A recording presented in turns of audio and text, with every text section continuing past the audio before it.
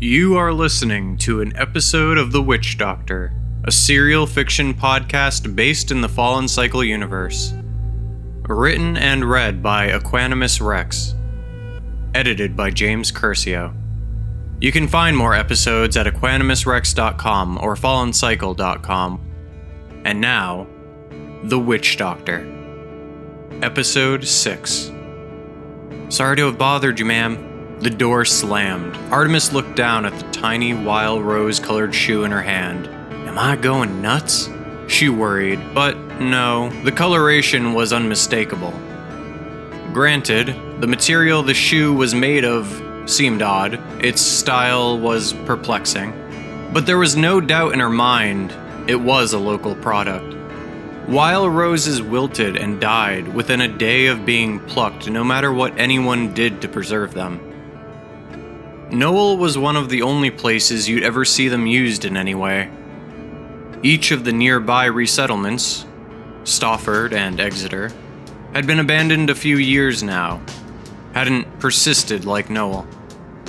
For endless miles, there was nothing but forest, wilting or vibrant depending on which side of the river you stood. Wild roses did not grow south of the river, were sporadic with their growth, and rare. But occasionally, Artemis knew they were brought in by one of the local scavers. Dye made from their crushed, rapidly putrefying petals was widely sought after by locals. She spent the better part of the day running around, trying to find all the parents she could, trying to put a name to the shoe. Nobody seemed that interested, always suggesting some other family, some other child. Artemis could feel their hostility. Artemis could almost hear them tut-tutting her in their absence. Gone crazy out in the wilder, one would say. It is known to happen, says another. She couldn't bring herself to visit the families of the lost children, knowing full well she ought to have. But she remembered their haunted eyes, the first time she went round. She didn't want to look at those eyes again, not again. But now, stupid, she scolded herself. You should have gone to see them first. Part of her had hoped she'd find a surprised but grateful family, that she might even get thanked in that cold Noel way for the return of the shoe. Well-made shoes did not simply go missing. Not in these parts. But nobody had claimed it. She had hoped that the clue would lead nowhere. She felt guilty for it, but it was true all the same. Nothing would be solved. Nothing that mattered. The wounds of Cal and Corey's disappearance were fresh. The entire town felt poised to be struck by lightning, shattered by earthquake. The Smiths had become virtual hermits, save for the father's visits to the Rathskeller. To all reports, he sat silently, drinking all the free beer he could get his hands on. Abram will soon have competition, Artemis thought. Can't drink Noel dry on his own. She thought about her own, not insignificant collection of vodka jugs. Robert Smith, one-time scaver, now cancer-ridden. A grieving father. Artemis studied him for some time before his daughter's disappearance. The Smiths didn't live in Sunnyside, but Robert was a Benton man all the same. If not by blood, then by actions. It was an open secret that old Benton had a hand in the illicit goods market. Most folks assumed he had bootlegger connections. It wasn't that Artemis gave a shit about old books and the like, but the devout sure did. Everyone knew the first proclamation. Thou shalt not gaze upon unorthodox medias. Punishable by death. Though, these days you were more likely to be chain ganged south, to the work camps. Not wanting to draw the ire of the Domus, she kept tabs on the man. Hadn't found anything conclusive, so she figured if it was being kept that low-key, she didn't have to worry about it. Didn't have to worry about dags popping in or worrying that they'd turn the town over for black market goods. The wife was a different story. Annalise. Fervent teetotaler. It was no wonder Robert had hit the alcohol so hard after the tumor ruined his leg. She was as religious as one could be, this far from the Domus. Still, not a lot going on with her as far as Artemis could tell. Made cloth, sewed clothes, traded or sold the surplus. Exciting stuff.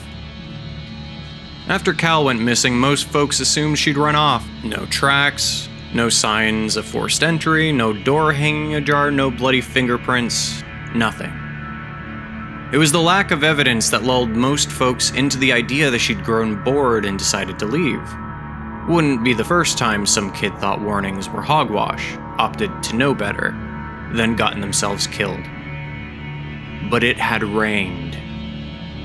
When Artemis first inspected around the Smith household, the sky had wept as though in sympathy with the parents. If there were tracks, they were gone. It had been easy to shrug and get on with her life. It wasn't as if the townsfolk were clamoring to have her investigate anyway. She wasn't born here in Noel, and hadn't resettled either. Not really. She would always be a foreigner. Part of her resented their commonality, their common sense, common way of thinking, and deference to commonly accepted truisms. The territories demanded simplicity if a constant struggle to survive could be called simple. But Artemis always thought it made the resettlers a bit simple themselves. No, that's not it, she thought. People in general. People in general love their simple stories. How many times had she seen one of them shrug off some tragedy with a fairy tale? A story written into existence at the dawn of time? Words about the Lord Father reaping what he sowed. Empty noises. Nobody wanted complexity, mystery. It scared them, but it didn't scare Artemis. She knew that the world was far from simple. For 3 months, she had searched the Wilder for signs. For any signs at all of those children. She grasped at thin air, trying to manhandle some clue out of the Wilder. All she'd gotten was phantoms and spider silk. Seemed easier to let it go. Then Corey went missing. Carl Benton had not been easy to work with. Artemis hadn't seen him since his youngest had gone missing. Former youngest. He refused all of her requests to inspect the premises and assured her that his men were more than capable. His men. The confident prick. The shoe had to belong to someone. She looked at it as she walked away from yet another house. The sun was starting to fall behind the trees, casting light that turned their leaves an unnatural shade of pink. Artemis didn't think she'd get anywhere with Carl Benton. She headed over to the Smiths' residence instead. The conversation had been short, though far from sweet. They never left the front steps of the house. Not mincing her words, Annalise said the shoe didn't belong to her daughter, and furthermore they did not want company. Robert yelled something incomprehensible from within the house, and Mrs. Smith had closed the door.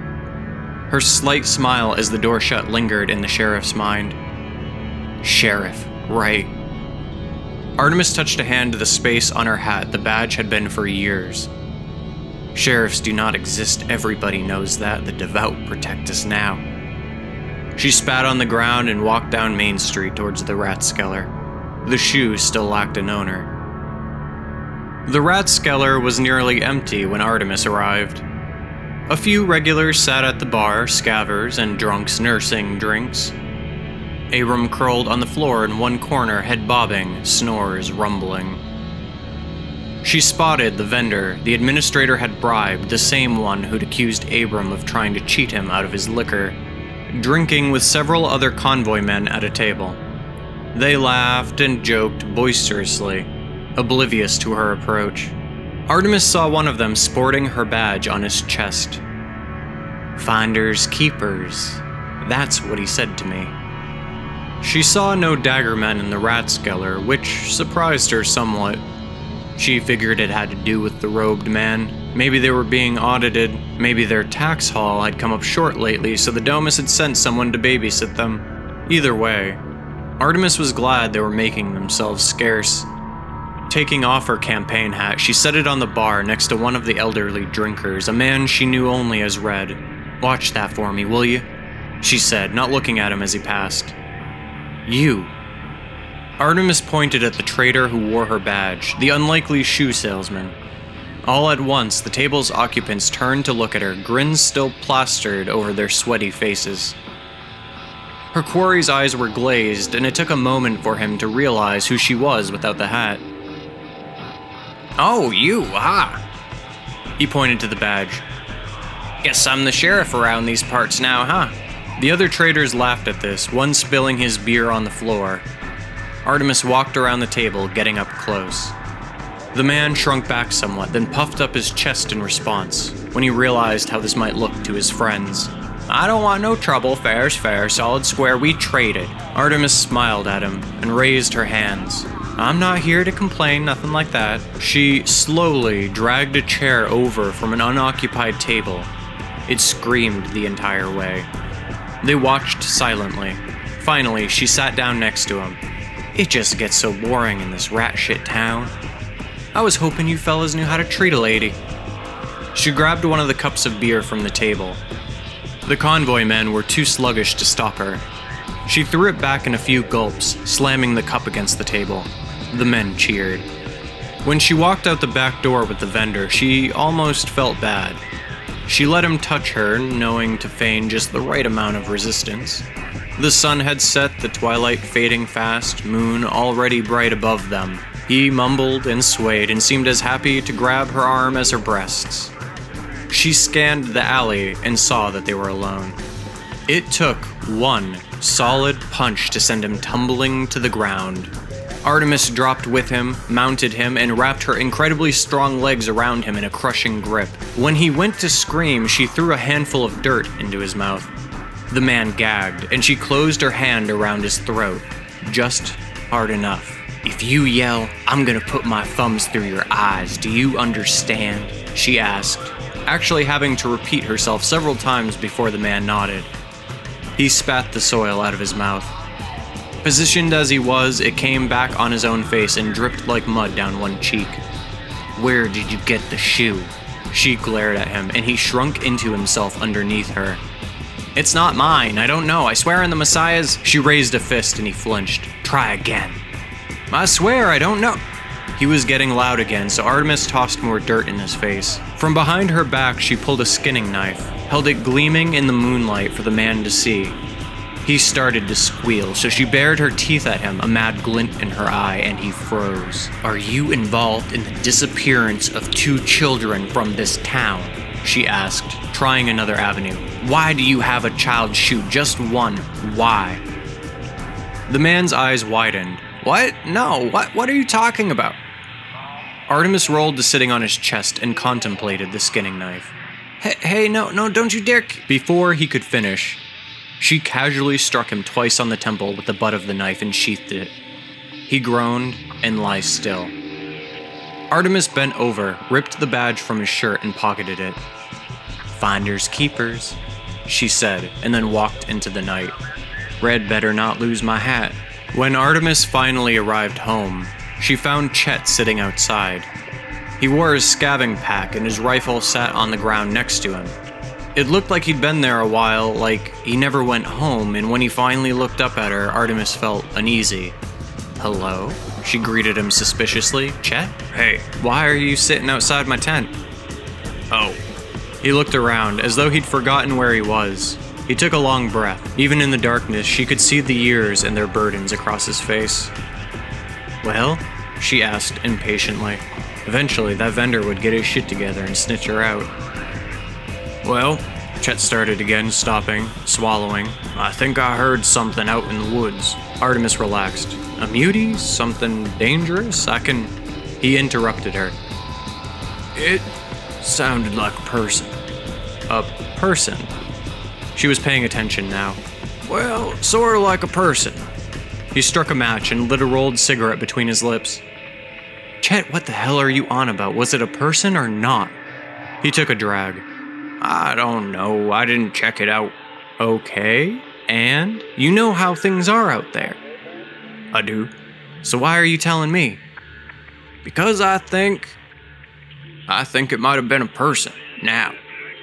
I didn't then, but it keeps playing back in my head." Chet took another long drag on his smoke. "You been smoking mothsbane?" she asked him, her nostrils wrinkling at the smell. "God damn it, Chet, you know better." "It don't matter.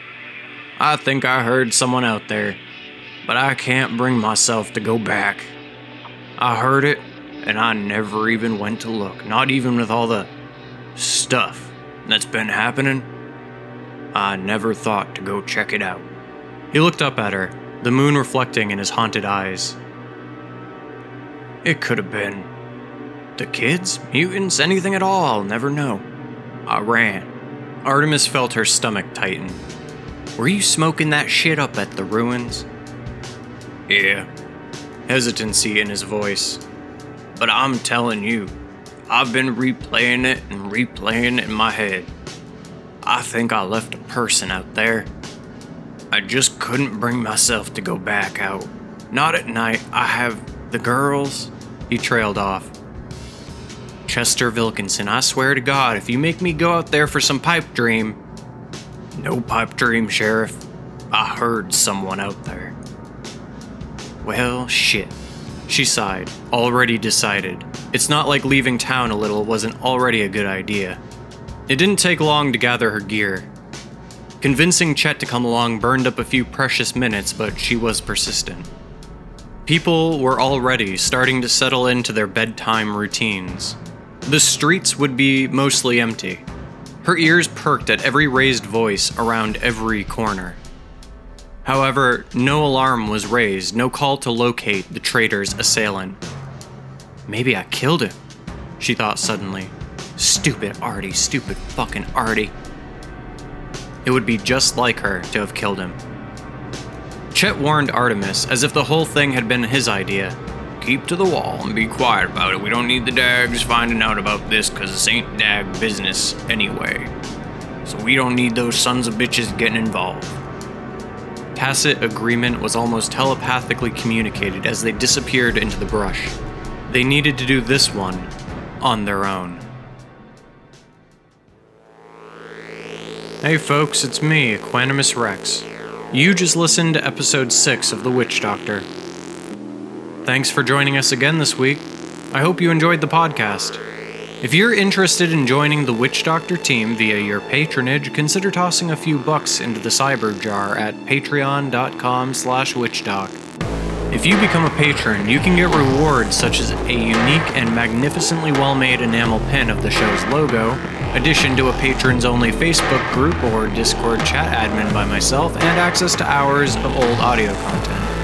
You can find all this and more at patreon.com/witchdoc. The Witch Doctor is part of a transmedia collaborative project called the Fallen Cycle Mythos. The mythos includes original music, books, comics, and a lot of other stuff is in the works.